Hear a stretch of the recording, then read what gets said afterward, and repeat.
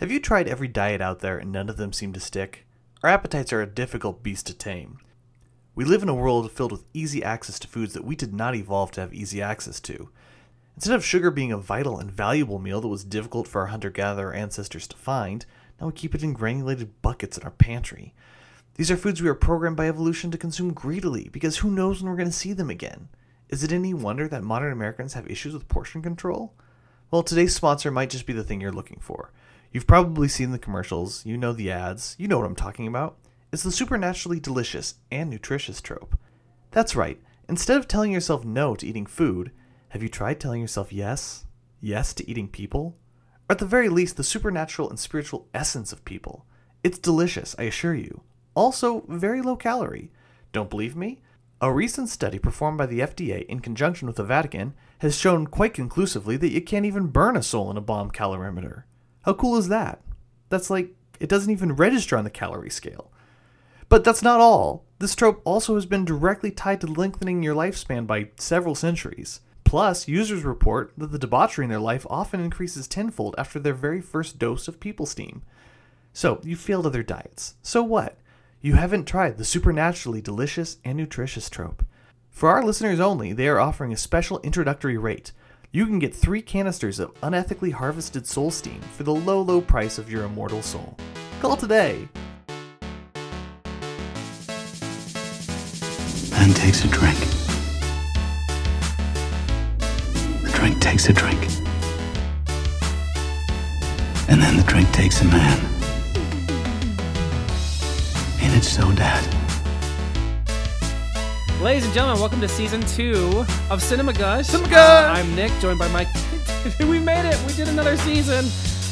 We hit over 600, which meant we're going to keep going. That's not true. That was never a thing that we agreed or decided upon. I got my alcoholic otter pop. Brendan's got a margarita. Salted We're as ready need to be. have... We already have Brendan gush about a very interesting movie that I understand a lot of people missed, which is super unfortunate, and we hope that this will breathe some life into this film and that you will all go check it out. First, please subscribe to us on whatever app you're using. We really appreciate it. And like us on our Facebook page. And then look at our memes and our posters and stuff. We'd love posting. We have a lot of fun stuff on Facebook. It's a good time. And we should all thank Nick because he does much more work on that than I do. So thank you, Nick, because it is a good job. It's just fun. I just love it. And thanks for being back. We missed you in the last couple months, and we're just excited to talk about movies. I think we got a good lineup this season. Looks like some fun things coming down the pike, and can't wait to do it. Absolutely. So, Brendan, if you would please gush to us about the director's cut of Dr. Sleep. Dr. Sleep, yes. And so I'm glad you distinguished. So we try to start each season. Me and Nick are going to do a movie of our choosing, and I always agonize over what to pick. Always, meaning the last 2 seasons. Nick this year is going to be doing his favorite movie, which you'll hear next week. This movie, I don't know why this is the one that struck me, other than the fact that the time and the place and the circumstances, and like you said, it's a movie that a lot of people missed. And we are very clearly talking about the director's cut of Dr. Sleep.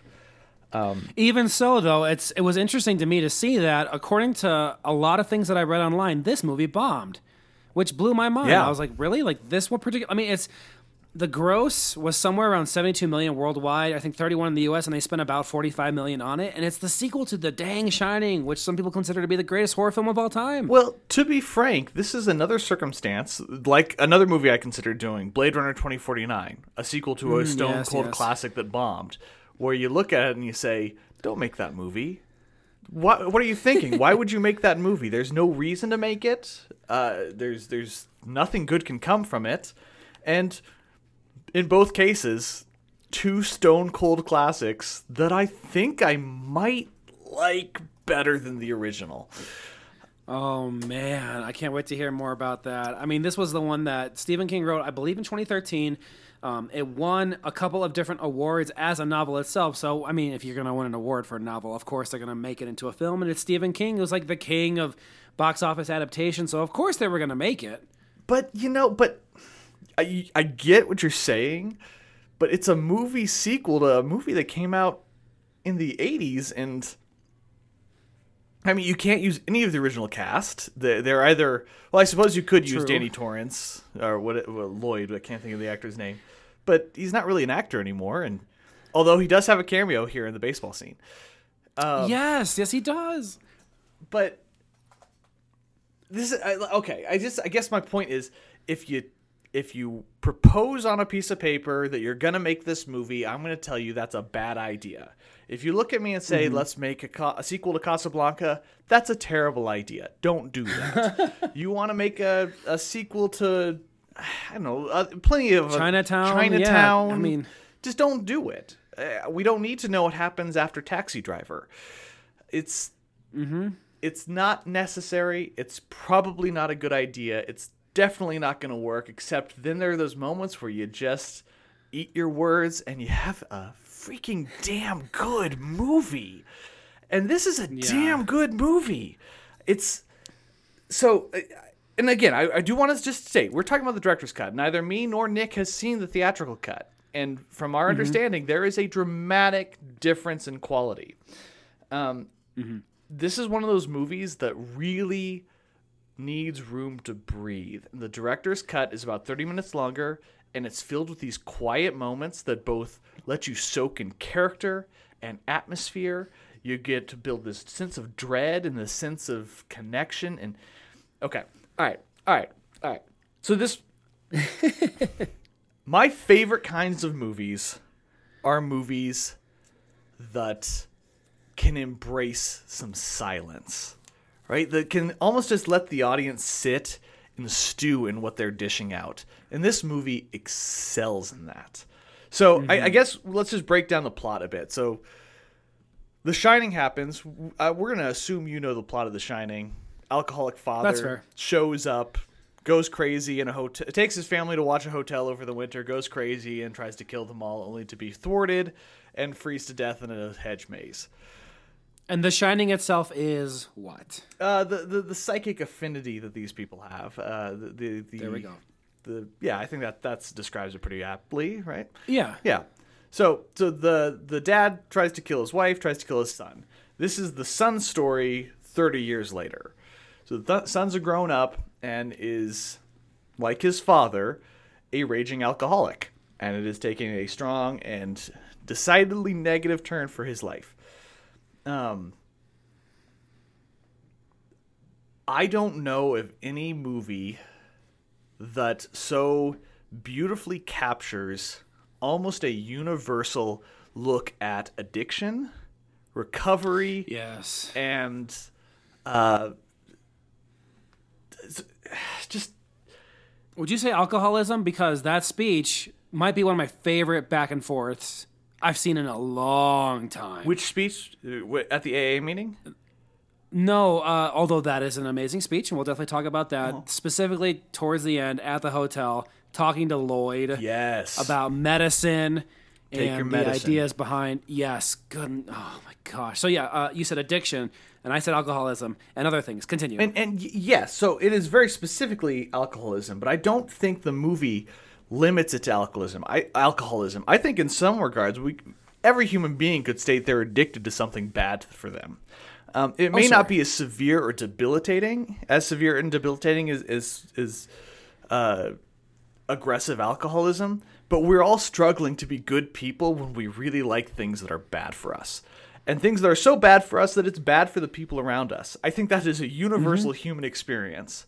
And this movie captures the sheer concupiscence of human reality, this desire to do good when we just keep picking bad, and turning to other people for help to become a better person while all these horrifying things are happening around you. And so we haven't really talked plot, but I think it's important to know this is the theme that we're going through in this film, and I don't know many movies that show that struggle and success so beautifully and powerfully. And I don't think you have to be an alcoholic to appreciate the universality of the struggle. You know what I'm saying, though? It's a real struggle. No, I completely agree. Yeah, and just for the record, people, this is a 3-hour movie. So again, you should probably just sit down with some alcohol to watch this particular film. I mean, I have a nice whiskey, which paid off later on in the movie, as it turned out. But and I'll give this now because I've been exploding, trying not to explode, saying this for weeks. But I think this is the movie that has converted me to horror. And yes, maybe yes, right. So okay, and people who know me and people who have listened to the show before, you guys know I don't like horror. You know I don't seek it out. You know it's something I'm interested in at all. I hated the torture porn stuff of Hostel and the Saw movies and different things like that and slasher flicks. I just don't care. I would never spend my money on it. But I think this is the one that generally is going to make me search out horror movies like it. And there are definitely frightening moments. There are definitely grotesque moments. But I think, and I had this kind of revelation, Brendan had messaged me earlier and said, there's a scene in this movie that you'll probably be shocked by and you won't believe that they went this far. Now, this particular scene we're talking about, and I will state that this is one of the only scenes that I saw once, thought it was appropriate for the movie, and I'm not squeamish, but I look away in rewatches. When I rewatched this for the podcast, I did not watch that whole scene. And I'm not squeamish. For sure. And this particular scene has to do, we can just say, with Baseball Boy. We can just leave it at that.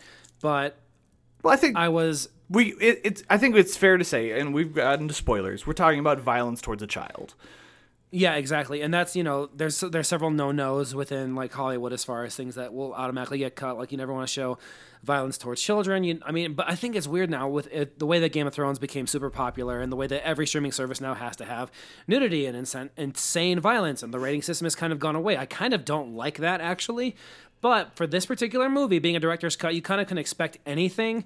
So in this particular sequence where a child is killed in a very grotesque and gruesome way, it showed evil for what it was in the sense of the film and how you can't reason with it.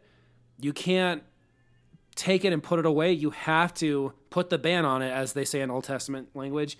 You cannot let something like this stand. And I think that particular mirror on society that this scene showed is what converted me to horror in general. I was just like, this is what I've been looking for a long time. I think in a lot of movies, it's always about converting the bad guy. I think in older Disney, it was, the bad guy dies. Like, that's kind of how you have to have it.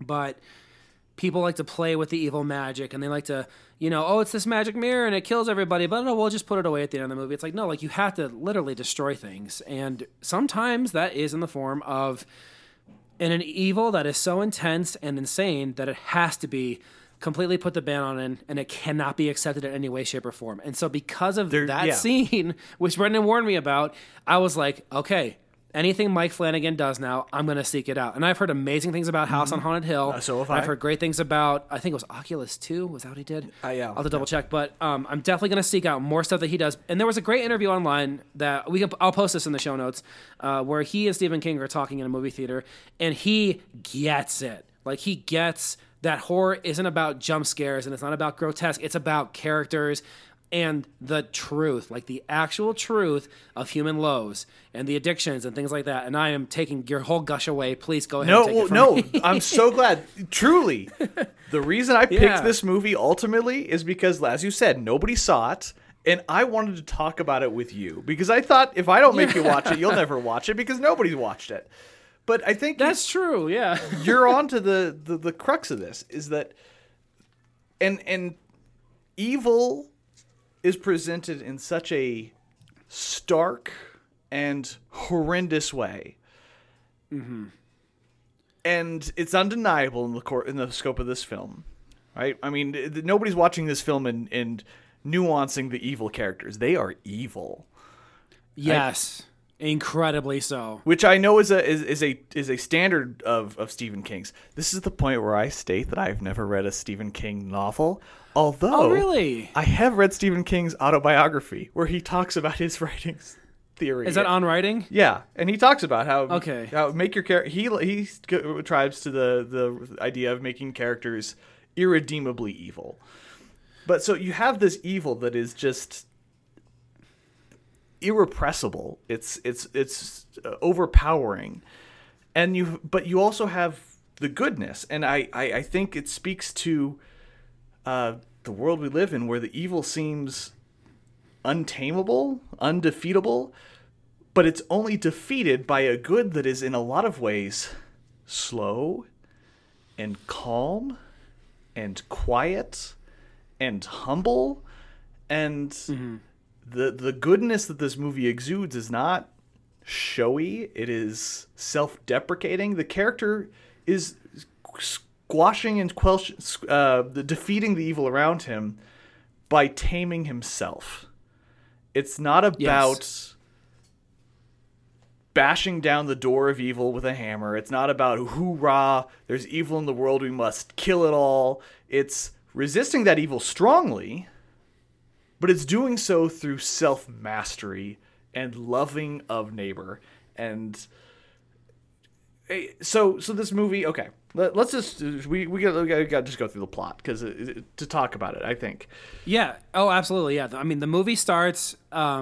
Effectively, the movie starts a couple of months after the events of The Shining, where you see Danny as a boy and he's with his mom, and they both have moved to Florida, and they're trying to forget about all the events in The Shining when Danny sees the creepy ass old woman in the bathtub. Old naked lady. This movie has nudity. Don't worry, it is not sexual. And I'm pretty sure it's 100% fake. It's grotesque. It's the same creepy old lady. It's the exact same from The Shining. It's the exact same. Yeah, go on. But yeah, no, he's being haunted by the characters from the Overlook Hotel. They have followed him out, and you've got first just as a side note, because he's helped by the I don't know what his role is in The Shining, the caretaker who teaches him about his shining. You just said I don't know what his role is, and then you said the caretaker. So I think you must do know be the caretaker. Yeah, okay, all right. But I do want to state that as far as a movie that came out 30 years later, the casting to replicate actors from 30 years ago was spot freaking on.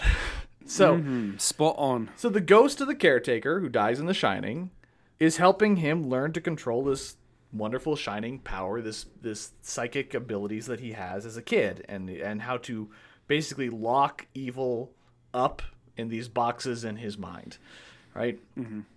And over the course of, you jump forward over the course of the 30 years, and you find that the same addictions that haunted his father, Jack Torrance, are haunting Danny Torrance. And in The Shining, Jack Torrance talks about just, I think at the end of this movie, he talks about the just the burden of life. Like, he just wears you down, breaks you down, and that alcohol is his way of numbing that, right? And I guess that's when I talk about we all have ways of numbing the pain, right? Unhealthy ways of numbing the pain. Things that aren't necessarily unhealthy in and of themselves, but we use them in unhealthy ways. And that's... Sure. And I mean, especially during this particular pandemic, I talked to a lot of friends who their alcohol budget and consumption had gone up in an insane way. Yeah. And they always said the same phrase, to take the edge off. Right. They always said, I'm doing this to take the edge off. Does that make alcohol evil? No. Or any of the things. I mean, sex, drugs, and rock and roll are only evil when we use them to break ourselves, right? To not face our demons. But anyways, that's his. He's a full-fledged alcoholic. It is breaking his life down. He's essentially a hobo. There's a scene early on where he takes a girl takes him home, and he wakes up and is basically taking her money so that he can get a bus fare to get out of town. And there's a baby there, and he doesn't know what to do, so he just puts the baby by the woman as she's sleeping, having vomited all over the bed, and leaves with the money. Up until this point, I will say, folks, I'm halfway through this book, Andrew. So I have to say, we've read a portion of halfway movie through, based on halfway a book. through. But yeah, the King's writing, and I've read about 7 or 8 of his books at this point, and his writing is so insanely good in this book. If you haven't read Dr. Sleep, and I haven't finished it, I'm assuming it's going to be a lot like the movie. There's key differences, like in the book, The Shining, in The Shining, the Overlook burns down. And in the movie, the Overlook obviously didn't burn down because they're adapting from The Shining the movie, not The Shining the book. And so, which bears talking about. We'll have to talk about that too. Absolutely, but I bring it up just to say, like, in this chapter where you see Danny, who, as a child, he's learned to control putting in these ghosts in boxes, but as an adult, that particular burden has made him all about alcohol and just like his father, and he has this chance to not rob this lady and this toddler, and the way it's written in the book is the exact same way you see it on the movie, and it is so insanely well written. I'm just like, dang it, now I see why everybody loves Stephen King, or at least my fellow readers do. So, and then he steals from this woman, despite the fact that the old caretaker tries to stop him. He's also a ghost that is never put in a box, thankfully. And nope, he takes it and he takes a bus out of town. Yeah, and they make the character sympathetic, right? It's not that you don't hate him for this, but you're like, you don't want him to do it at the same time. It's not like you think he's doing the right thing. You see where he's coming from. He needs money. She probably took some of his money already, but she's got a baby. The story is asking this character to a certain degree to go a little bit beyond for somebody else, and he chooses not to. And it ends up just wrecking him, because we learn later through his shining that the woman died and the baby was left alone and died as well. Which is the rock bottom moment for our character, who then turns around to seek help in a new town with a new person through Alcoholics Anonymous. I think it's worth noting that Stephen King clearly struggled with addiction, and that The Shining was written as his way of exploring that struggle through addiction. And that Dr. Sleep was a novel that he wrote to see what would happen if the character from The Shining had found help and had worked through the addiction. And I love that. I love watching... I love the idea of two stories that focus on the same thing from different perspectives. So you get a story from a man who's struggling actively at the moment, and a man who's on the other side. And I'm talking Stephen King as the writer here, pouring into the book. You brought up that the Overlook Hotel burns down in the Shining novel, and it doesn't in the movie. One of the main... Right, and Dr. Sleep, there's like they fight where at the very end, it's where the hotel was. Sorry, keep going. Right. I mean, to jump ahead, the ending of this movie is essentially the ending of the novel Shining, that burns down. I find it... Flanagan, the director, did just a spectacular job of threading the needle between two stories that are pretty different. Stephen King is notoriously disliked The Shining that Stanley Kubrick directed. But Flanagan understands that the average person, you bring up The Shining, people don't think Stephen King, they think Stanley Kubrick. So you got to make a sequel to that movie while capturing the essence of a novel that is following up a book that is considerably different than the movie everybody knows. A task, if you will. A task. Yet another reason to look at this man and say, don't make this movie. This can't end well. And I'm so glad you wouldn't listen to me. If you would have asked me, I'd have told you not to make this movie. I'm so glad that you didn't ask me, because it's a damn good movie. Yep, a task that he ended up directing and writing and editing, for that matter. I didn't know he was editor too. That's incredible. That's crazy.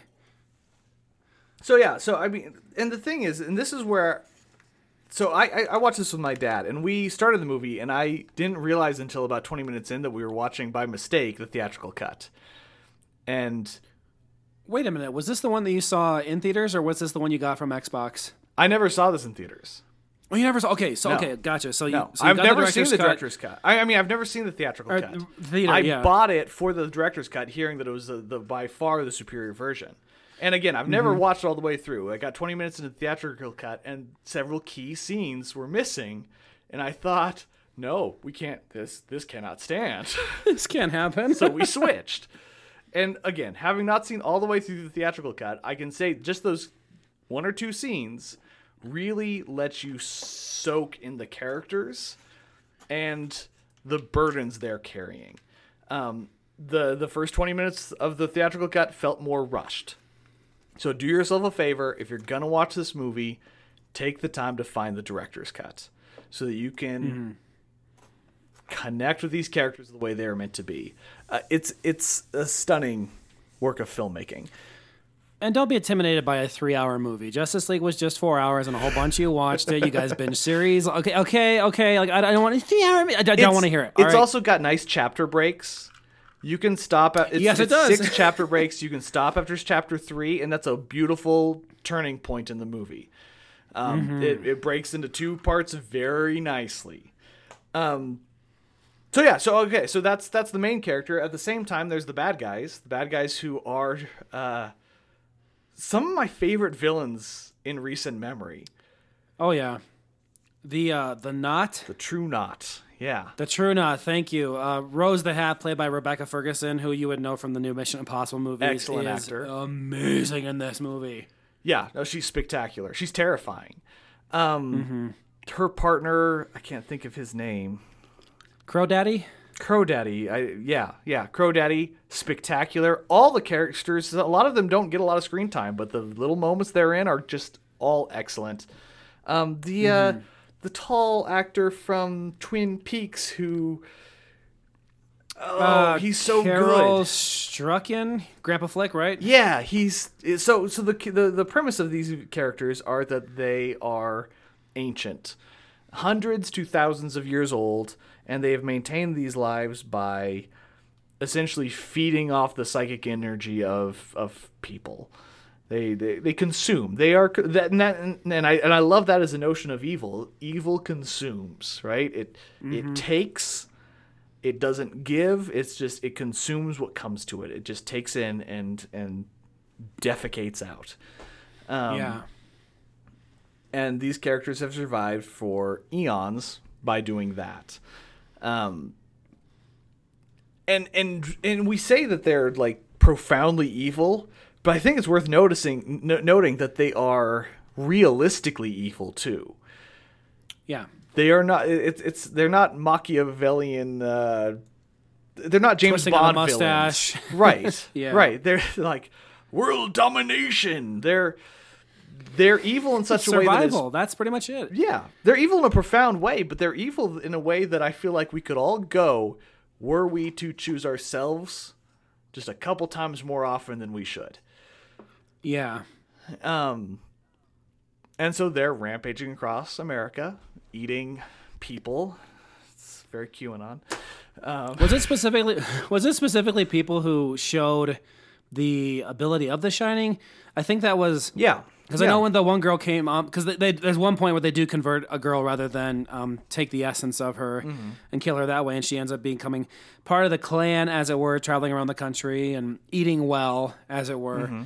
So, and then we kind of cut, And they note that the world is less magical. It's more, everybody's a little bit more bored and zoned out and dull, so there's less for them to eat. So, to juxtapose all of that is the character Abra, who is one of my favorite characters in recent memory. Yeah. I love her so much. This little girl, it starts as a little girl, which I think is not in the theatrical cut, because I remember missing that when watching it with my dad. Oh yeah. But she's a kid. She's just, you follow. There's a time jump of about 8 years in the middle of the movie where you have Danny Torrance, Ewan McGregor's character, at his lowest point. He joins AA, and then you jump about 8 years into the future.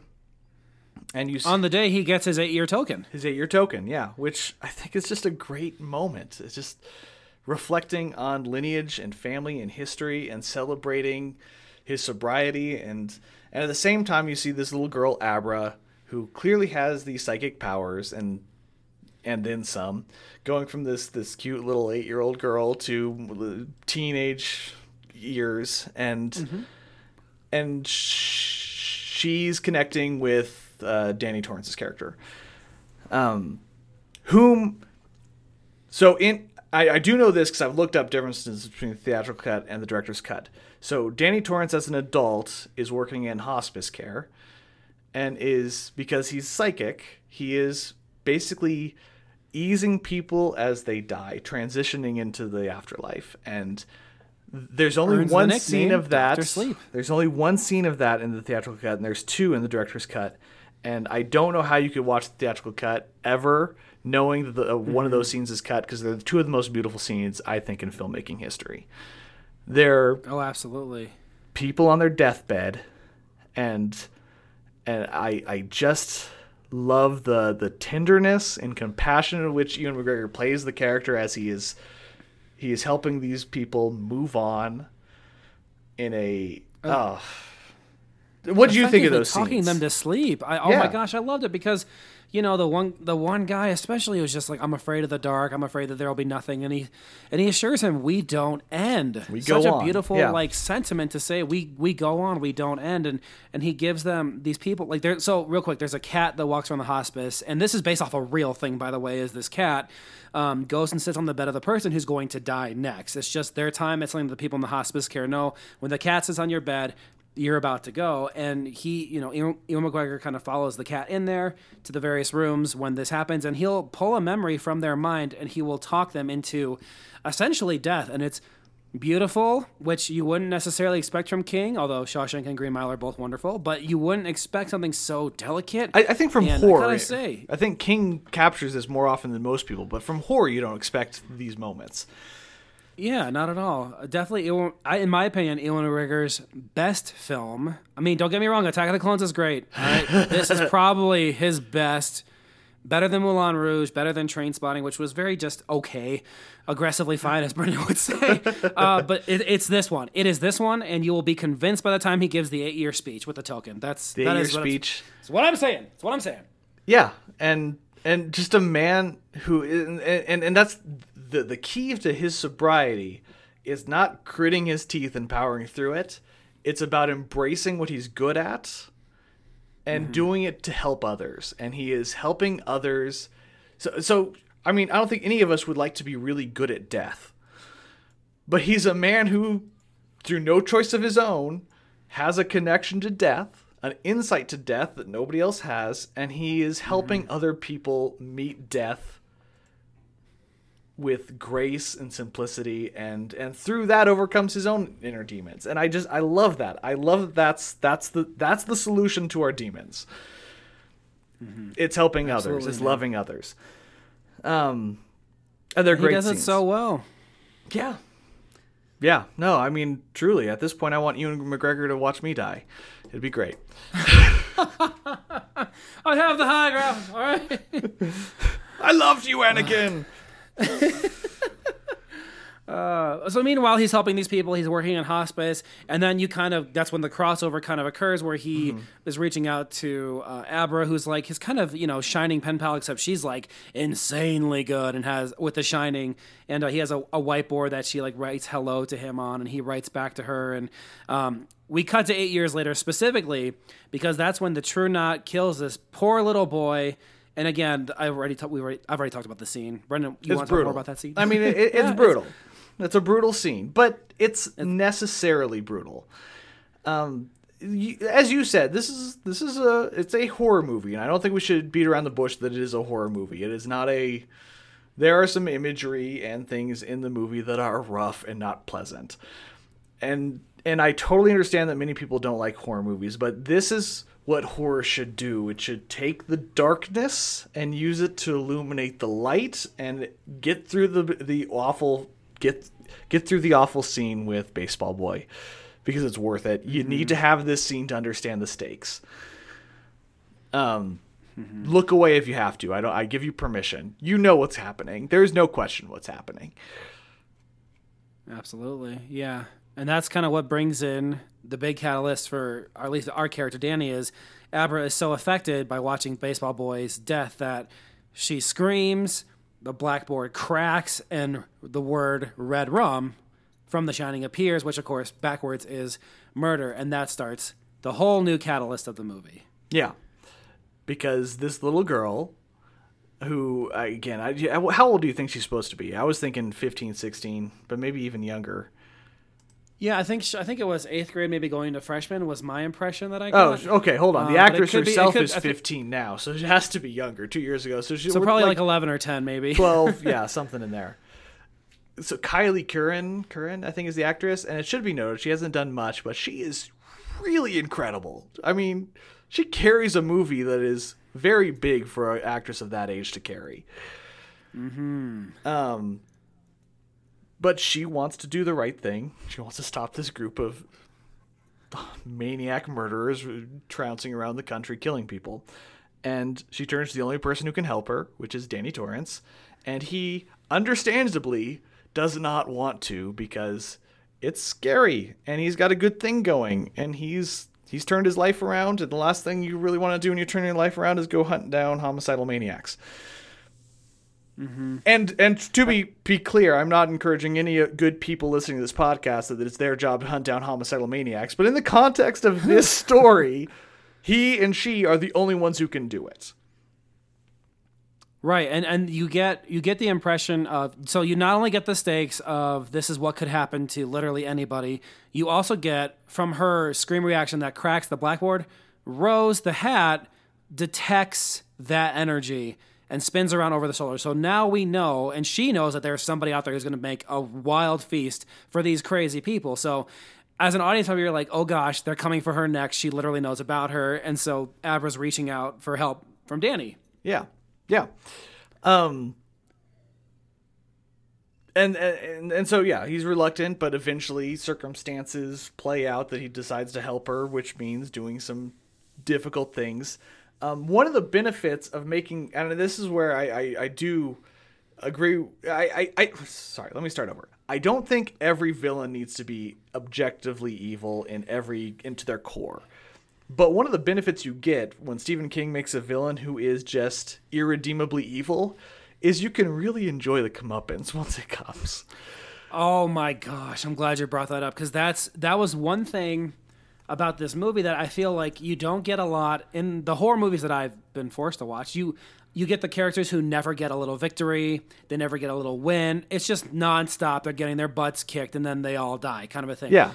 The fact that Abra is able to fight back, and we actually get to watch Rose, like especially in the grocery store, and then later on when Rose like comes into Abra's dreams or in her mind, as it were, like to watch the good guys win a little bit is so gratifying after watching something so insanely horrible happen to somebody. So again, I watched this with my father, and he had a really interesting observation that this movie, to a certain degree, reminded him of superhero movies, because you're watching a character with superpowers essentially fight evil in a very down-to-earth way. I mean, you get to revel in this little girl using her powers to do something good, to defeat evil, and you don't have to feel bad about the fact that they get to enjoy defeating evil, right? Because when your evil characters are nuanced, you want to redeem them. When your evil characters are these people, it's never going to happen. They need to go. I would totally agree. And I will say your dad's observation was exactly what I saw when I looked it up on the Reddit conversations. One guy very specifically said, I really enjoyed the horror take on X-Men. I thought it was extremely well done. So what was the X-Men movie that came out last year? Well, that was a horror take on X-Men that everybody remembers. Dark Phoenix? Nope. There's Second Class? Yeah. Clearly it made a big Third impression. Class. Everybody liked it. It was really, Disney in no way shuffled it to the back of the release schedule and just farted it out at the beginning of a pandemic. Oh my gosh. But yeah, I mean, there is an element of the superhero. It's I feel like Abra's character is a little bit of a superhero origin story where an old wise Obi-Wan character played by an actor who was Obi-Wan guides her through the use of her powers to do good. But that said, things go to hell very quickly. Mm-hmm. They basically know that the True Knot is coming to eat her, and they stage an elaborate counter-strike that works very well to defeat many of those characters, except also defeating pretty much all of the good guys except Ewan McGregor and Abra. Yeah, I mean, I had to pause for just a second because I was trying to think, like, that superhero comment is so interesting because I think nowadays we're just so attuned to go to the superhero like flick or the superhero character, and it's actually a struggle to like try to find a movie that doesn't have some sort of super heroic element in it, or even a show these days. I think that was such a great observation. I was just really stuck on that note. No, yeah, and I think it should be noted. My dad doesn't really like superhero movies, but he seemed to really enjoy this one. Does your dad like horror? Is that something that he enjoys with you? No, this has been a year of convincing my father to sit down and watch this movie with me because I knew. And he had would he like seen it. The Shining? Or He had seen The Shining. See, okay, we didn't watch a lot of classic movies growing up, and then we didn't either. So when I got out of the house, it was like catch-up time, right? And, and so I watched it. But one of the things will say that since leaving the house and in the age of Netflix, my dad has developed just a really great taste in film. I don't know if he realizes it as much as he has, but man, I want to know what he's watching because he's watching some good stuff. And so he had seen The Shining on his own initiative, which doesn't make any sense to me as the kid who grew up with him. Right. I'm gonna put "It's Ketchup Time" on a T-shirt. By the way, that's amazing. It was movie catch-up time, right? Yeah. Oh my gosh. You had similar experience, I assume. Oh my gosh, certainly. Like I can promise my parents who don't listen to this podcast, I can promise that they would not seek this kind of thing out. And my mom calls me. Hi, Mom. My mom calls me after just about every movie she goes to see in theaters, and she'll say, "It was interesting," which means it wasn't good. Right, so right. I've learned through life that when my mom says it's interesting, I'll say what wasn't good about it, and she's like, "Well, it wasn't bad. It was interesting." And then through the conversation, I'll learn just how not good it was. Sure. And my mom's also one. Yeah, I mean, she's one of those folks too who has never been afraid to walk out of a film. I've only ever walked out of one. I think she's walked out of at least 30. So definitely not one to stick it the whole way through. Which, the older I get, the more I learn about writing and the more movies I see. It makes almost no sense because you don't give the characters a chance to redeem themselves. You just kind of see like the pig in the mud the whole time, and you don't see them get clean. Have I told my walk out of a movie story on this podcast yet? What was the movie? Sin City. No. What? So you walked out of Sin City? Yeah. So okay. Hi, Mom and Dad. Oh, I think there's a decent chance that Dad's listening to this since we watched it together. So I think I've told you the story. So now you're going to hear it with the public. Yeah. No, I enjoyed Sin City quite a bit. But it was right after. So Sin City came out right after there was that huge backlash about Kill Bill because it was so violent and, everybody got angry about it. And how could this be allowed to be? It was a Tarantino movie, right? And they're surprised Tarantino made a Tarantino movie. But it was a huge backlash against Kill Bill because it was breaking American society. And so I got permission from my parents to go see Sin City, which is a big deal because you had to really work on them to go see R-rated movies. I was 16 or 17 at the time, something like that. So I still had to. I was a kid, and there comes the point in the movie where Elijah Wood's character is eating people, and it occurs to me that, this movie's going to get a lot of blowback flack. Like, a lot of people are going to be mad about this movie. It's Sin City. It's all about the depravity of humanity. If I walk out of this movie and tell my parents that I used my moral judgment to determine that this movie was not appropriate for consumption, they'll trust me to go to whatever R-rated movies I want to for the rest of my life. Oh, boy. All comes out. Here we go. Yep. I was being manipulative. But to be fair, I was also a very boring child, and I've now told you the only time in my childhood that I was being manipulative in that manner.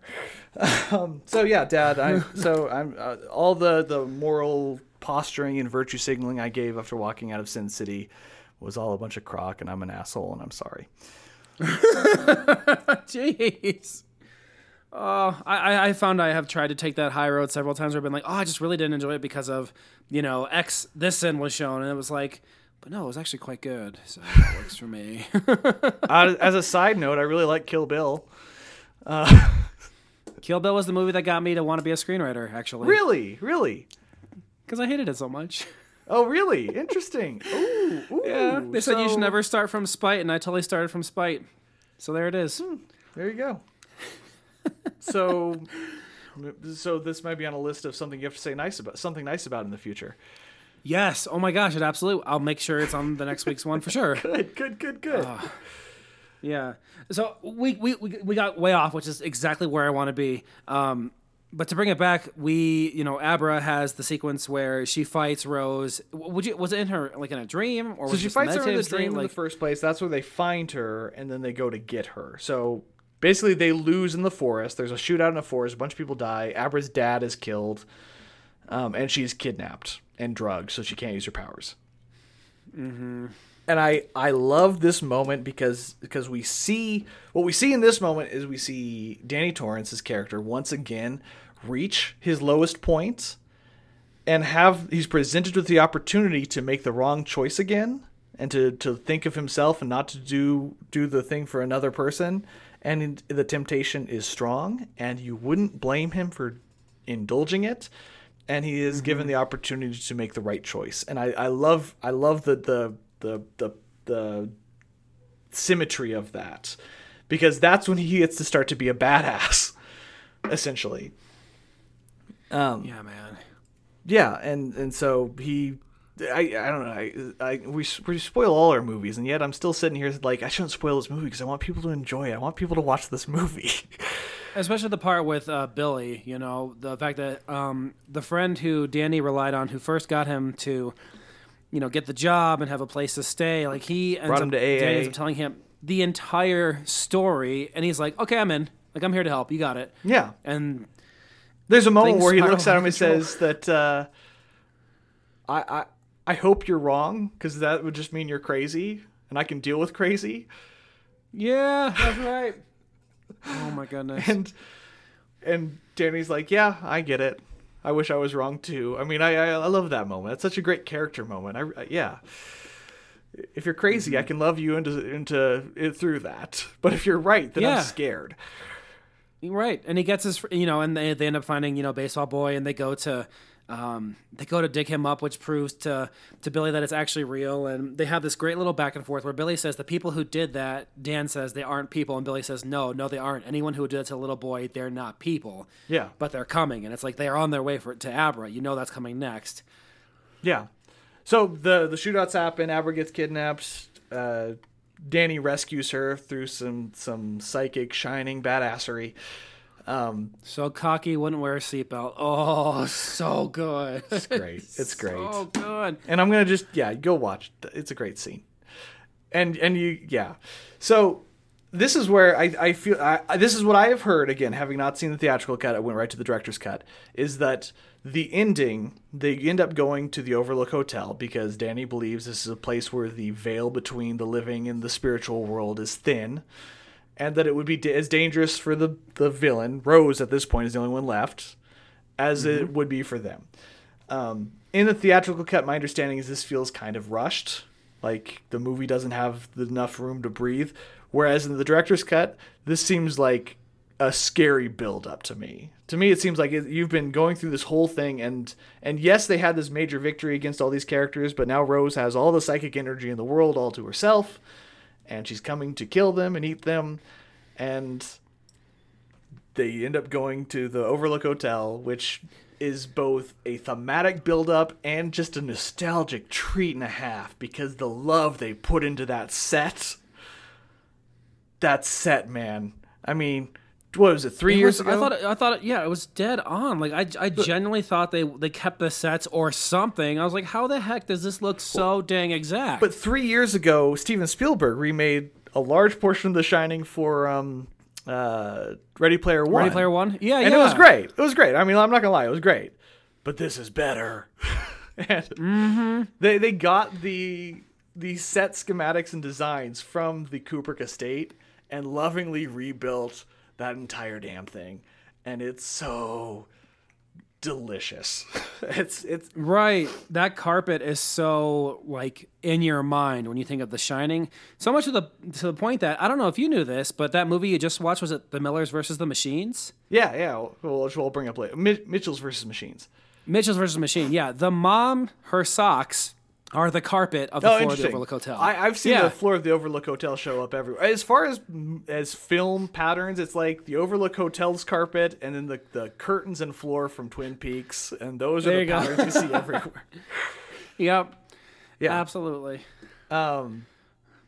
it's great, and it looks like they're right there. Speaking of which, the road they drive up is the Going to Sun Road from Glacier National Park. Oh, I didn't know that. How about that? Yeah, they fly over Goose Island, which is up near where I live, and it's great. So yeah, so one of the shots I read on the trivia from IMDb, they actually took a shot from The Shining of the car driving up Going to the Sun Road in Glacier, and they degrained it, added snow, and made it nighttime. Oh my gosh, I can totally see that now. Yeah, it's just same old shot. That. So they get to Overlook Hotel, and so this is where I feel like if you rush to the Overlook Hotel, it would feel almost gimmicky. Is that gimmicky. I think it would feel gimmicky. And to me, with this extra time, I don't know about you, but it didn't feel gimmicky at all to me.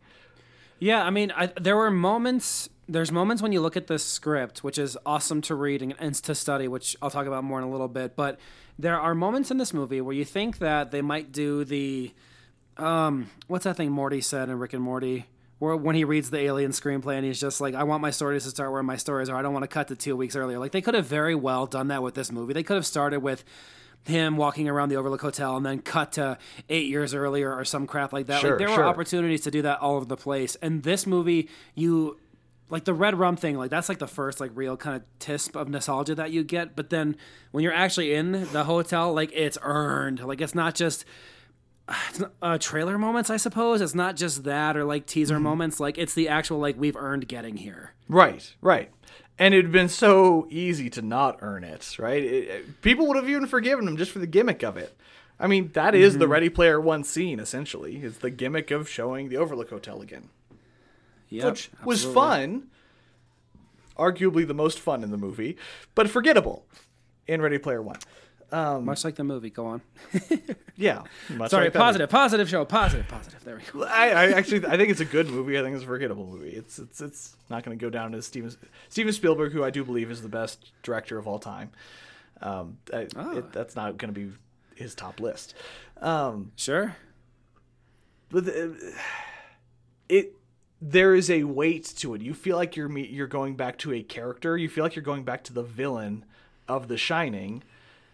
And so there's having the good guys go to it as a last resort makes the villain chasing them seem scarier, makes you scared for them because they are choosing to go to this thing that just destroyed Danny Torrance's life. And it's all this build up to what could be just this overwhelming horror. And what do we get?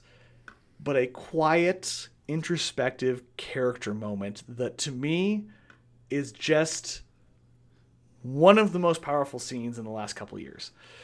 My goodness, folks. I mean, again, this is why I'm sure this is in the theatrical cut, maybe, I guess, but like I think less. It's shorter. Yeah, but I mean, in the script, there's a sequence where, for those of you who know The Shining, when Jack sees the bartender Lloyd and they have this conversation. Well, when Jack has famously died in The Shining, played by Mo Sislak in The Simpsons. That's right. Yeah, I almost referenced the whole no TV, no beer thing when you were giving the summary of The Shining. I thought like, no, it's not that time, but no, it's that time. Yeah, I was script too it says, rude. Go ahead. No, it's all good. In the script it says, revealing the bartender, it is Jack Torrance, 40s, dressed sharply, that same red tuxedo, the same black bow tie that Lloyd wore. He is part of the staff now. Yeah, and it's not Jack Nicholson de-aged or whatever. They got a different actor who held the mannerisms. And he was Jack Torrance though within about 10 seconds of on screen. He pulled it off. Yeah, like you're not saying they're like, okay, who's this person supposed to be? Like you don't. And I've only seen The Shining one time. Thank you, Jay Ryan. But you know exactly who that is because literally when he hands him the drink, he says, "Oh, the bartender says on the house," and he says, "Thanks, Dad." And the whole time you get the impression that Jack, it isn't him. It's just like they're as if the hotel is using his spirit. Or something, because he keeps saying, like, I'm afraid you've confused me with someone else. I'm just Lloyd. I'm not sure where everyone is. It'll pick up. He keeps giving off the impression that it's literally just a face. But Danny doesn't give him an out, right? He keeps rejecting it. He's having this moment with his father. Hear about it? Yeah. Don't you want to hear what happened to your wife? Don't you want to hear what I went through? And it's never accusatory. It's not because, and that's the thing is Jack Torrance was not an irredeemable evil. He was not the true Nott. He is a man who was weak and let that weakness destroy him. And we see his son facing him who had the same weakness and overcame it. And man, it's so good. It's just so good. It is to me, it is like the scene, like it's just between what happened with Baseball Boy and that sequence, that's what converted me over. And now I'm like actively looking for like great horror movies. So we'll definitely take your recommendations on Facebook. I should point out also that the caretaker says in the very beginning of the movie, when Danny's a little boy, that your father wasn't evil. It was the hotel that did him in. But what Brendan is saying is dead on too. It was the weakness that he couldn't possibly overcome. And what does that do to him? He gets absorbed by evil. Effectively is what happened by not being able to overcome what occurred to him. And with the alcoholism and the things that he says to him, it's like he talks about the weight of the world breaking a man down, and everything Dan Torrance says is about me. It broke me down. It was just too unfair, and it was I and me and I and me. And it comes back to his son, who's talking about his mother and all these other people, and so Jack Torrance. And if there's ever a chance, I'm sorry, I got him backwards. Jack Torrance versus Dan Torrance. But Jack Torrance failed because he was involved in himself and is unable to turn out to this family that was with him. And Danny Torrance succeeds because he got help from the people around him. He leaned on these people, and through that was able to give back to the world. It's the juxtaposition that evil is self-consuming. You turn in on yourself, and that's what lost him to the hotel. But Danny overcomes it because he is giving of himself. Yeah, and if there was ever a time for Danny to break his 8 years of sobriety, it was the moment, because he's holding the glass. He's holding the Jack Daniels, which is what his father's drink was, even though his was bourbon. And there's that moment where Danny says, I want to get this dead on. Dan says, man takes a drink, the drink takes a man, then the drink takes the man. Ain't it so, Dad? I wonder, frankly, what our lives would have been, what our family would have been without this. And then Jack says medicine, and that's when he changes from not just being the bartender of the hotel, but his father. Yeah. And you get this speech that I genuinely think I've heard men say about having a family, and it kills you as you're hearing it, because it's so evil and it's the most selfish thing. But it's so seductive too. And you get how someone can feel that way. So, and again, I could read this whole thing because I have the script right here, but folks, like, this sequence is insanely good. It's one of the, and I could gush about this. It takes 2.5 hours to get there. And this is one of those movies that it's worth it.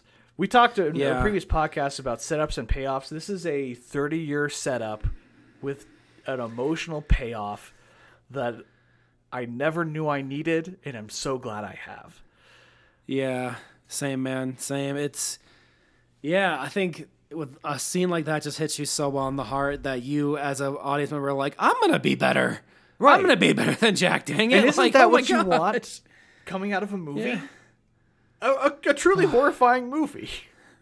Yeah, something I would never in a million years have expected from a horror film that has a grotesque 80-year-old nude woman with like horrible things and a boy who essentially gets like cut open with a knife and blood splattering like crazy, like all that stuff. Holy crap, like I wasn't expecting it either. And then but there it is, like there's the mirror, as it were, you know, where you're being shown a mirror of like the absolute worst parts of society. There it is, and there it is. It's great. And then some other things happen. The bad guy's defeated,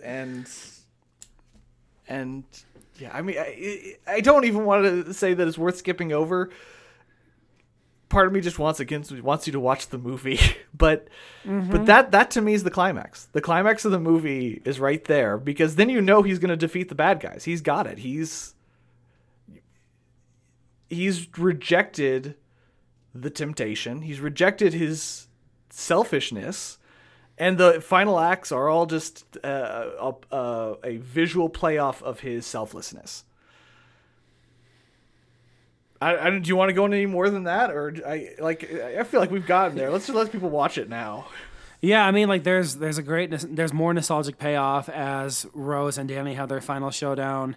The line that he says is, "You don't know where you're standing," and that just changes the whole rest of the film. So, and there's a very genuinely good, nice ending. You know, the hero gets away and all those things that you would come to expect from, you know, movies and a good escapism. And so, if you want a film that's like a 5-course meal, like this is it. Okay, like if you want to take a break from popcorn and nonstop saves the cat, you know, kind of hero's journey stuff, like check this one out. That's what I would say. I adore this movie. So let's talk about the first time I saw this movie. So was it the theater in Helena or no? It was not in theaters. It was no, it wasn't theater. That's right. Yeah, it was 2-3 days after my son was born in April, right as the pandemic breaks out. He was having major respiratory issues. He was in the hospital for about 2 weeks, and I could see him very, very sporadically because coming and going in the hospital during COVID was not good. And it continues to be not good. Continues to be not good. And so my kids are stressed because they can't see their mom. They saw, I think, over that first week that Galen, my youngest son, was born, they saw their mom for maybe 45 minutes. I was a single dad for a week, and I was genuinely scared for the well-being of my youngest. And the world is falling apart, and everybody's angry and yelling about everything, and it was one of the hardest weeks of my life, to be quite frank. Sure. Yeah, and man. My wife asked me, "What are you going to do when you get home?" And let me tell you, I wanted to do everything bad for me, right? Because those are the moments where you want to do the things that are bad for you. And I told myself, no, when you want to do bad things for you, you turn on a movie that you haven't seen, that you've heard good things about, because you always feel better about life when you watch a movie that you haven't seen, that you've heard good things about. And I turned on Dr. Sleep, and to be frank, by the end of the movie, I was weeping. It was what I needed when I needed it. I was watching it downstairs in our living room, and we've got the special LED lighting, so I turned it on in dark red, and so it was this red mood lighting, and I turned it on thinking I'll watch half of it. I bought it because that's, unfortunately, we're telling you to watch a director's cut that's hard to find for rental, so you may have to buy it. So I bought it, and I sat down and I watched it thinking I'd do it in 2 parts, and it just 3 hours fly by.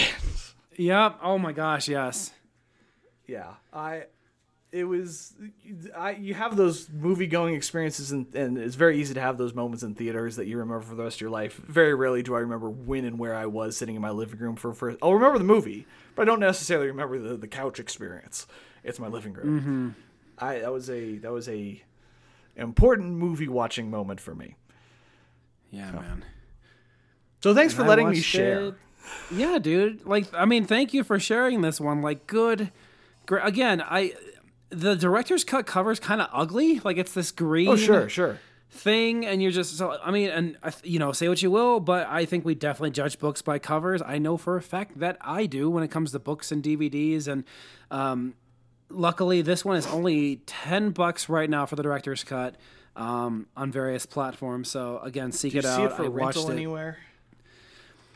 If we do, we'll add it in the show notes, but I can just tell you guys right now that it's on Amazon, it's on the Xbox store, the one wherever you let me watch it, it is there for $9. I think the Blu-ray for the director's cut is $9. Yeah. Okay. So, but I'm telling you, you're not going to regret it if you have to buy it. You won't regret it. Oh goodness. Yeah, no, I am planning on buying this one on Blu-ray for sure. It's worth it. It's excellent. Yeah. It's excellent. Do you feel like you've gushed to your heart's content? Is there no more steam left in you? I think I've gushed. I hope need a cigarette. The little audience that we have, that if I convince just a couple of you to go watch this movie, you should go watch this movie. I guess there's I don't know about you, but I spent a long time thinking about what movie do I want to do. Do I want to do this one? Do I want to do this one? Do I want to do that one? Maybe this one. Mm-hmm. I went back and forth and back and forth and back and forth. But this is the movie for the moment for me right now. And so I'm really happy that we got to talk about it. I'm really glad I got to share it with you. So, yeah, man, me too. I'm stoked for people to hear this one. For now, though, let's hear you pick a number between 1 and 749. Okay, so divide by 2 and square. Carry the H with the solve for X. 471. 471 is Mona Weimer, and she was a CG artist at Rise Visual Effects Studio. Mona, let's open you up and see what you got here for some credits. Do. Oh man, those are some good credits, Mona. Are they? I'm getting it open. It looks like you've had a really good career. Goodness, you've got the show Dark. Oh man, wait a minute. Oh Is that the geez. one? So the German Netflix show. I mean, first off, she's got the MCU. Right, Avengers Infinity War, Black Panther, Captain Marvel, I see Dumbo, I see Shazam, I see Hellboy for you, the newest one, 2019. Which, Stranger Things. Not a great movie, but not as bad as people made it out to be. Yeah. Probably the same could be said about Artemis Fowl. Gunpowder Milkshake. Ooh, even that title sounds cool. What the heck is that about, I wonder? So it looks like Mona works at Rise Visual Effects Studio as a CG artist. Kingsman's coming up. Where's your credit for Dr. Sleep, girl? When did there you it do is. that? It's right after Fast and Furious presents Hobbs and Shaw, you worked on Dr. Sleep. Mona, thank you so much for this. Thank you for working on Dr. Sleep. I'm not sure exactly what you did on this flick. I think that's worth noting because the CG work in this movie is so beautifully subtle. There's a moment when Rose the Hat is psychically flying over the Earth that is one of the most gorgeous shots I've seen in a long time as the Earth is flowing underneath her. It could have been the cheesiest as hell shot, and then she zooms in on this location. I'm sure that's got to be some of what they did. For sure. It's great work. It's great work. Mona, you are from Cologne, Germany. I spent good time there, and I see your picture. I Googled you, and you have a Vimeo account. And Mona, you're awesome. Very cold you 2-hour do morning great there. work. Mm-hmm.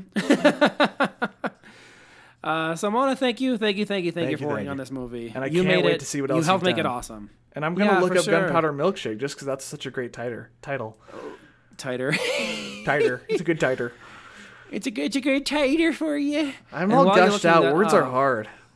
I know. Gunpowder Milkshake. Like, that's just... Action thriller. I mean, titles are hard, people, but that's a good Secret title. sisterhood of female assassins over the course of a single night fight to stop a cycle of violence while coming to the aid of a mother-daughter assassin duo. That is a description that could be really bad or just amazing. Well, I'll find out. Ooh, Israeli film? Is it a Hebrew language?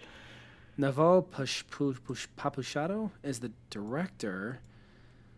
So let's Karen Gillan is the main character. All right, you know what? Really? Tell you what. Let's remind me. Sometimes I like committing to movies that I have no idea if they're going to be good. I'll watch that. We'll watch that. And I'll let you know. We will commit to Gunpowder Milkshake. The Title premiere alone. date, which is July. Yep. So I'm there. We somebody hold us to that if we miss it. Yeah. That'll be my test to you to see if you're actually paying attention, people. Sounds great. Great. And now the last but not least, Brendan, the number 1 through 3, please. It's time for you to say something nice. 1. I choose Uno. Man. This one hurts. Oh no. Because In Bruges is so good. Oh, I know. It is so good. I like his stuff. It is so good. In Bruges is like another example. So, okay, he doesn't hate In Bruges. And it's not about hating either. Quite a lot. In Bruges is amazing. We'll probably gush about that at some point. But 3 Billboards, Brendan. Outside what have you Ebbing, got to say about Missouri. 3? Something nice about 3 Billboards outside Ebbing, Missouri. Okay. Something nice. Directed by Martin McDonagh. Again, Martin McDonagh. Also directed In Bruges. She's done some other stuff. Seven Psychopaths. Yep. Yeah. Like the first short he has, like he won the Oscar for. So, this was Best Picture that year, wasn't it? best live action short at the Oscars. It won. It was this one with him. Three Billboards. Was best so picture. What's Her Bucket won? Frances McDormand, who just won the Oscar again for Nomadland, something that looks also aggressively fine. aggressive. I thought it looked good just because. I mean, I'll watch it just for the cinematography. I'll watch it for the poster. Did you ever watch? See, I'm changing the subject to avoid saying something good about Three Billboards. Did you ever watch Into the Wild? Sean Penn and yes. The it was the two lens movie. There was only two lenses available for that movie. I didn't know that. There are not enough movies. America is gorgeous, and not enough movies really just revel in that. I don't think people get out of their hometowns and see how gorgeous America is. That's a movie that was gorgeous, and Nomadland, just watching the trailers, that made me think, man, America's gorgeous. So, Three Billboards Outside Ebbing, Missouri. So, Martin... Which, by the way, is currently listed as IMDb's number 153 greatest movies of all time. Oh, good. Martin, I think you very astutely and accurately and knowingly diagnosed the ills of America. Is that it? That's it. Oh. I mean, it'd be great. Yeah, no, that's my nice thing. You were very astute in diagnosing the ills of America. I was going to say kudos for picking Sam Rockwell and Woody Harrelson, because Lord knows both of those dudes are great actors. Yeah. But next time when you make a movie, if you could just say something about the ills of America, just have any reflection about it at all, that'd be great. But good job in the diagnosis. Ending. Having an ending. You know, I even know I'm okay with open endings, but yeah. Too open, one might say. Oh, he's actually in pre-production on his next movie. Okay, thank goodness. 2.5 hours of just reveling in the ills of America, and then nothing. Yeah, yeah. If you love this movie, will you just reach out to me? Because I genuinely didn't get this either, and this is also one that was on my list. Everybody else loves this movie. But they're also wrong, as Bill would say, who we'll have on in a couple of weeks. I will say this, though. Martin's next movie is called Untitled Martin McDonagh Project. A pair of lifelong friends on a remote Irish island find themselves at an awkward time in their relationship when one of them no longer wants to be friends. And the only two people in the cast are Brendan Gleeson and Colin Farrell. Oh, well, I mean, good Lord, I'm there. Yeah, I mean, I In Bruges is just so good. And I'm Brendan Gleeson. I've never seen Calvary. I'm sorry. I know. I'm sorry. I'm sorry. So this guy here in front of me was supposed to come visit me in a couple weeks, and we're going to catch up on all these movies that we both tell each other we haven't seen. I've got Calvary. When you ever make it up here, we'll watch that one.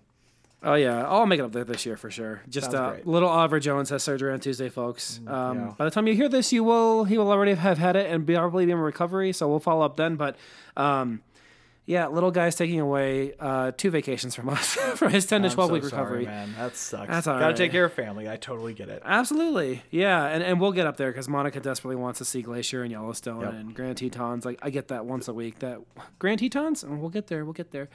So, that was a thoroughly excellent. Let me agree with you on your nice thing. The cast of this movie is excellent. Every character is great. So, but moving on, what have you been watching? We haven't done this. It's been a couple months. You must have a list. Oh my gosh. Here. Yeah, geez, there's you and I have both agreed to try to watch at least 1/3 of all of the movies that Professor recommended in his podcast, which again you can check out the show notes on the Podbean site. So glad you mentioned that. Yeah, so I went through all of those movies and I marked them with a heart on my to watch on my Xfinity. So as they become free to watch, I will tune into them. A lot of them are rent. One of the ones that wasn't there before, I believe it's called Julia. That one is now there. So I think it's because we said something on this show because that was not available before. It must be that reason. Must be.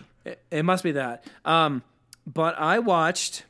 And I've started to watch BoJack Horseman based upon Professor's recommendation. Nice. Very nice. Holy crap, is it funny as hell? Oh my gosh, is it funny as hell? You know, I've been looking for a new show to start. Maybe that's what I got to start this week. Yeah, wildly inappropriate. I've only seen the first 4, but I saw the first 4 episodes myself, and I enjoyed them. They were very good. Okay. I just got distracted by other stuff. Excellent. Yeah, man. It's so fast with a lot of the jokes. Like I think I think for those of us who just love Arrested Development as much as you and I do, it fills that fix a little bit. It's interesting to see what Jesse did after Breaking Bad. Yeah, right. A horse named Gob is what the show could have been called. So I've been watching that show.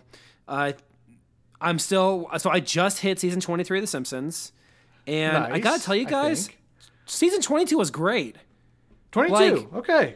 All right. 22. I think I might either I'll do a video essay on this someday, or I'll do like an ebook or something. Like I have so many thoughts about The Simpsons here because today Rolling Stones did a top 100 sitcoms of all time, and The Simpsons were number one. Yeah. And they've been renewed for 2 more seasons, and there's all this controversy with Apu and stuff that everybody has to talk about. But I'm going from the perspective of I wasn't allowed to watch it, so now I'm watching it, and it's a good way to wind down for the night. So I just started season 23. I guess I'll start tonight because last night was season 22's ender, which is Edna Krabappel and Ned getting together. But then, I didn't know this. At the time, they left it up to the audience to vote. Yeah, I do remember that. I remember that occurring. See, I've seen so many sporadic episodes, and you recommend me watching some of these later episodes, and I find that I've seen way more than I thought I have. So there's so I saw that season one. 22. So there's that one. The one right before it. It's either the one directly before or the one or 2 before it is called 500 Keys. Okay. That might be one of my favorite, top 5 Simpsons episodes. It was very funny. Keys, okay. Right before that was Homer Scissorhands, which I saw Edward Scissorhands for the first time this Christmas, and I loved it. So that was great. There's one where Lisa becomes a magician. That was really cute. What else was there? The Angry Dad, the movie one. This one about... Did you read the New Yorker interview with John Swartzwelder? No, but I have it saved, so I definitely will be reading it. Okay, for the record, John Swartzwelder is the reason Simpsons is today what it is. He is the writer, and he is notoriously reclusive, and he has given one interview this last week in the 40 years since The Simpsons started, 30 plus years. Yeah, 30 plus years. Goodness. And there's one other writer, too, who I read about. So I read one of the books that I read was called Give and Take by Adam Grant. I read probably 8 books since we last talked. And in this book, one of the chapters is dedicated to this guy on The Simpsons who's only credited a small handful of times. But he was the one who created the word meh and several other Homerisms. That was John Swartzwelder, wasn't it? Oh, was it him? I thought that... they talk about it in the interview. Maybe I'm wrong. Maybe I'm remembering wrong. But they do talk about it. I will look this up real quick. John Swartzwelder has a bunch of comedy novels that I'm desperately George Meyer. George Meyer. Okay, maybe he contributed to 300 plus episodes of The Simpsons. He only got credit on 12, but he's known for being such a giver with jokes and for giving great notes and free notes. Yeah, they would just take his notes, and he wouldn't take credit for all the stuff that he came up with. He's just a natural giver. He's still alive. Didn't mean to make it sound like he was dead. But the guy who did 500 Keys was a writer that came around season 11, and I'm finding that the episodes that he writes tend to be really quite good. The 500 Keys one has so many good jokes, and it's weird saying this, but sometimes you just The Simpsons. So I think maybe it was season 17 through 21. Maybe a couple of laughs, and then in the Homer Scissorhands and 500 Keys, I laughed 50 times. Both of those episodes back to back. So season 22, episode 20, and season 22, episode 21. Watch those 2 episodes, everybody. So funny. All right.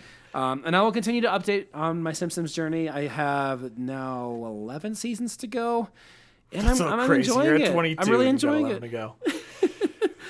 I think you struck at something. That. Yeah, following writers makes a difference. People, it's the wizard behind the curtain. One of the best pieces of advice is when I started reading comic books is follow writers, don't follow characters, and that's the way to go. So I think that's great. Know who wrote what you're watching. It makes a difference. Absolutely. There's the guy who wrote Y the Last Man and Brian Vaughan. Brian K. Vaughan, yeah. His Saga, thank you. That's what it was. Saga was the show. Have you read Saga? I've read the first 3 issues so far. I've got a bunch of Sagas in my closet. I never finished it. I need to go back and get the rest of them. Okay. I love Saga. I enjoyed most of Y the Last Man. I will say this, Brian K. Vaughan is a naturally gifted screenwriter. He wrote a lot of the best Lost episodes. Oh, that's a good point. I forgot that he was a writer on Lost. Yeah. I've got a letter published in Saga. I wrote. What? Yeah. Yeah. That's awesome, dude. He wrote So my grandfather died like 2 days before an issue where one of the grandfathers of the spoiler, sorry, a character dies in the story, and yeah, so I wrote him. Wow. Basically saying thanks. That's awesome, man. So I would Brian K. Vaughan's script Roundtable is one of the best unproduced screenplays I've ever read, and I read it once every like 3 years just to get motivated again. Send me a copy of that. I want to see that. Oh, absolutely. Yeah. I absolutely will. So that's a great example of following the writer, because Alex and Edward from, I know it sounds like a Twilight reference, but no, Alex, gosh, I don't know what their names. These two dudes wrote for Lost, and then they got Once Upon a Time on ABC. Like, I tend to follow them. They're very talented. Who did you? Murph had me watch. What is that movie he had us watch from his episode? He said he would come back to do. I want to say Bad Time at the El Royale. Bad Time at El Royale. So I watched that one as well, and that was Drew Goddard, and I follow him as well because he is a very, very awesome writer, and just a very humble, nice dude as well. So yeah, I think I would almost suggest that to you guys, folks listening, just to look at the writer sometimes on IMDb, see what else they did. Like, chances are pretty high you're going to like the other stuff that they've done. And keep in mind too that a lot of times great writers have their directors sabotage their scripts. So if there's something you don't like in that list, give them the benefit of the doubt. Very true. So I watched a couple movies. I'm watching The Simpsons. I'm watching Parks and Rec with the wife. I read a Chip Gaines book called No Pain, No Gains. I've read Beyond Order: The 12 More Rules for Life by Jordan Peterson, and I read what I really want to talk to you guys about next week is this book called We Don't Need Roads: The Making of the Back to the Future trilogy. So we'll do you like Back to the Future? That. Oh God, I just gave it away, didn't I? Yeah. All right, Back to the Future's next. All right, yeah. Okay, like, it's the greatest film of all time, best movie ever made, hands down. It's Back easy. To the Future. I think I've heard of it. It's the woodsman from Over the Garden Wall, and that guy from Spin City. Oh, I forgot he's in Over the Garden Wall, and the guy from Spin City. Yep, that's right. Good. And that'll be the last thing I say is that I read that book, and then today. I don't know if I talked about this before. I think it's illegal, but I'll say it anyway. I took all three Lord of the Rings extended editions, ripped them onto my computer, threw them all through Premiere, and finally edited them to be one cohesive 10-hour and 54-minute movie. Today, when you say that, does that just mean you plop the credits out? No, it means that I crossfaded and mixed the music and transitioned everything so that it never fades to black. It just stays one movie.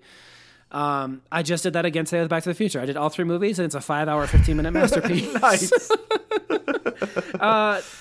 Although I'll just say with 3, like, there is no real good way to cut in without having some credits. So I was like, some credits. I'll forgive myself because I'm not selling this or giving it away or anything. But it is fun. It's a fun, dumb thing to do. I know Steven Soderbergh does it a lot. Like, he actually edits other people's movies, like, just for his own. I think it's a fun exercise. I watched almost the entirety of his black and white edit of Raiders of the Lost Ark. Oh, okay. He took Raiders of the Lost Ark. I say edit. He just took the color out and he slapped on the score from The Social Network on top of it, and it's great. It's freaking great.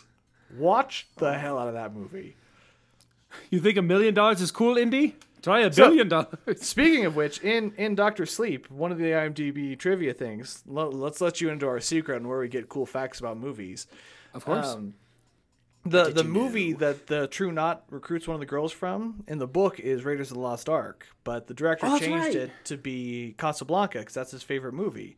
And I would, incidentally, Brendan Quibido's 2 favorite movies of all time are Raiders of the Lost Ark and Casablanca. So this movie was meant to be.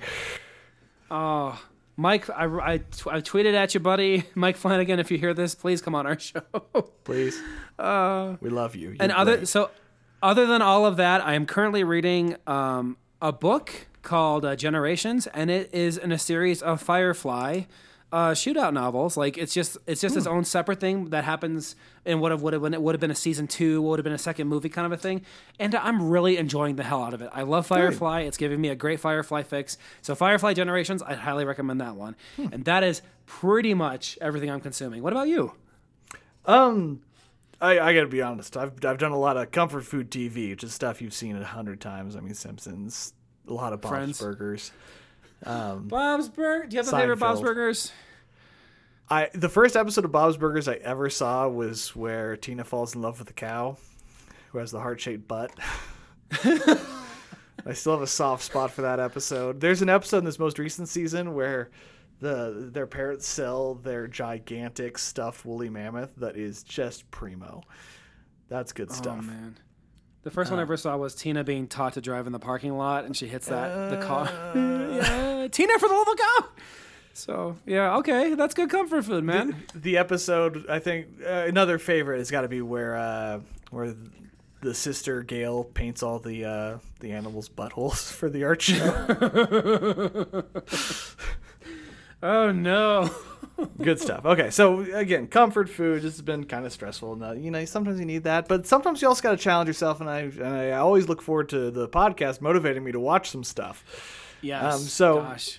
This has been a year where pretty much all animation has gone direct to streaming. So I saw Raya the Last Dragon because my goddaughter accidentally bought it when their parents weren't looking. And how is it? It's gorgeous. So I saw that, and I saw Soul, and I feel about the same way that if they came out 10 years ago, I'd say they were masterpieces, but I'm kind of weary of the same. This is going to be an unpopular opinion. I feel like Disney and Pixar is kind of stuck in a bit of a rut where it's totally good writing, it's totally good filmmaking, and yet I feel like I've seen it before, despite the fact that it's a totally original gimmick. I think Soul hit me in a different way just because I wasn't expecting the false ending where, spoilers for Soul, where he gets to the gig and it's not satisfactory.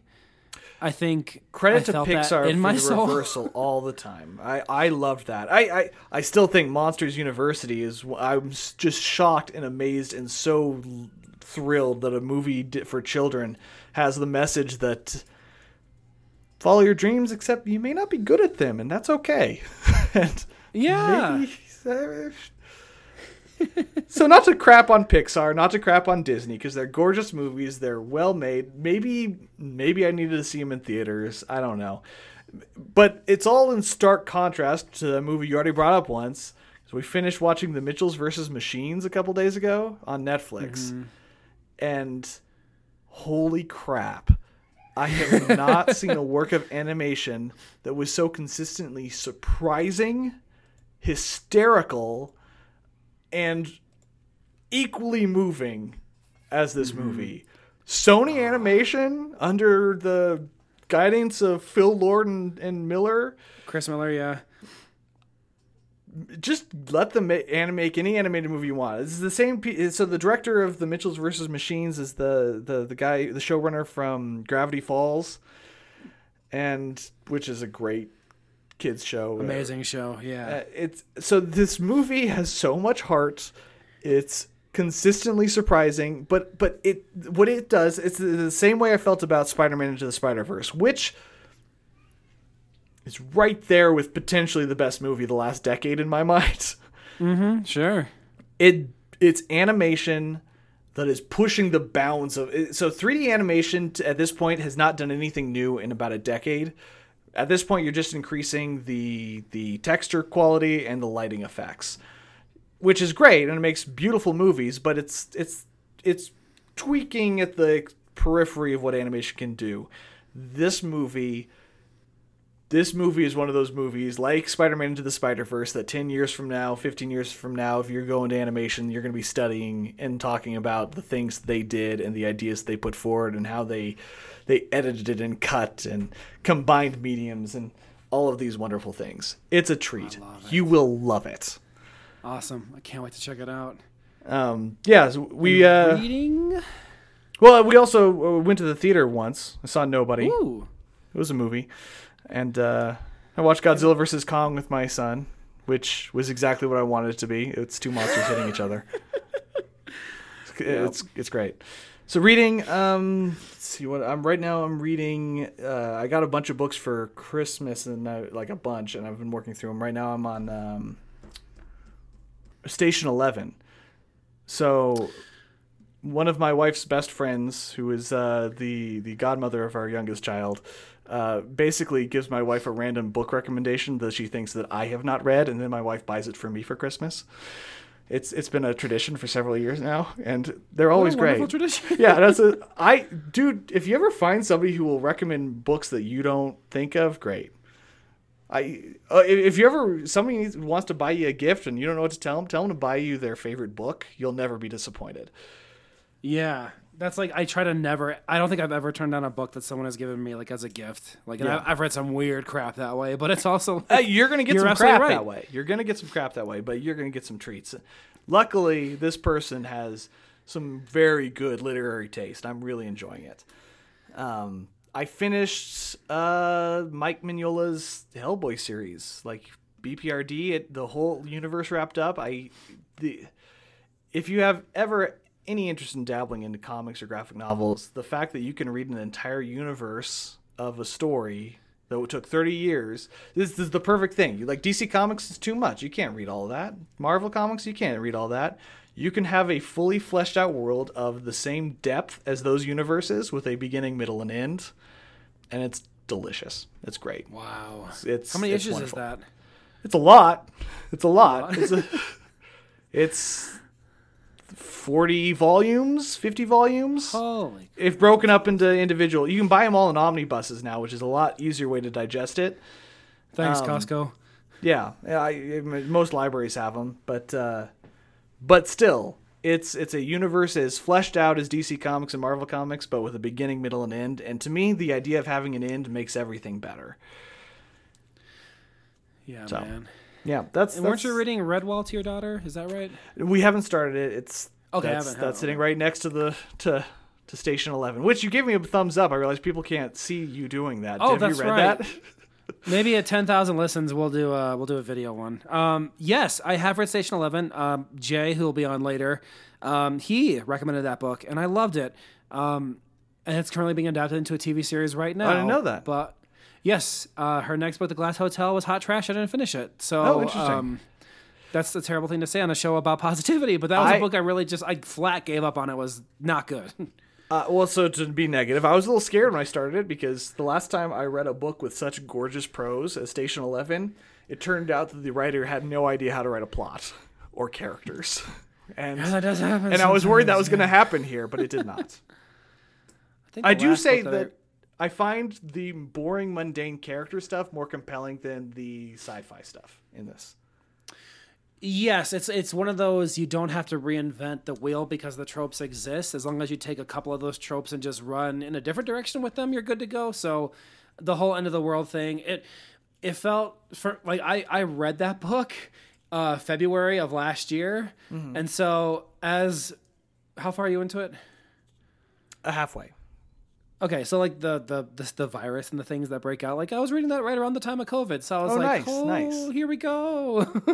Yeah, and it borrows a lot from The Stand, which is Stephen King's best book easily. Which I love got. That book. I just bought that on audiobook, so all 40 hours. Did you get the unabridged one? I did. Yes, it's okay, like 40 hours long. Yeah, it's a heck of. I power washed all the carpets in the house to that book going on in my ears. The Stand. Or yeah. So Station 11, my one criticism, just a recommendation for anybody writing out there, do not introduce 30 characters in 2 pages while they're training for a play so they also have sub-characters. Do you remember this part of the book where... Oh, of course I do. Yeah, exactly how it opens, yeah. It's like 30 characters in Chapter 3, but they're practicing for a play, so you're getting their real names and their stage names... and the instrument they're playing, because they're sometimes known by their instrument name. That's right. The amount of time I've had to turn back to that 3 pages and reread it to figure out who on earth is talking in this chapter 8 chapters later. Yeah, don't do that. Find a better way to introduce your characters. It also opens that way, so yeah. Definitely a lesson for me to learn, thank you. But that's it. This has been a long one, but I've enjoyed gushing with you, man. Oh, you think this one's long? Wait till I'm a crying, tearful mess next week, and we're all going to lose our crap for 4 hours of gushing about Back to the Future. Can't wait. Well, thanks everybody for joining us. It's been a real pleasure. Welcome to season 2. Guys. We got some great guests. Some good stuff. Got some new guests, got some old guests. We're looking forward to catching up with all of you. So we'll catch y'all in the next one. Bye.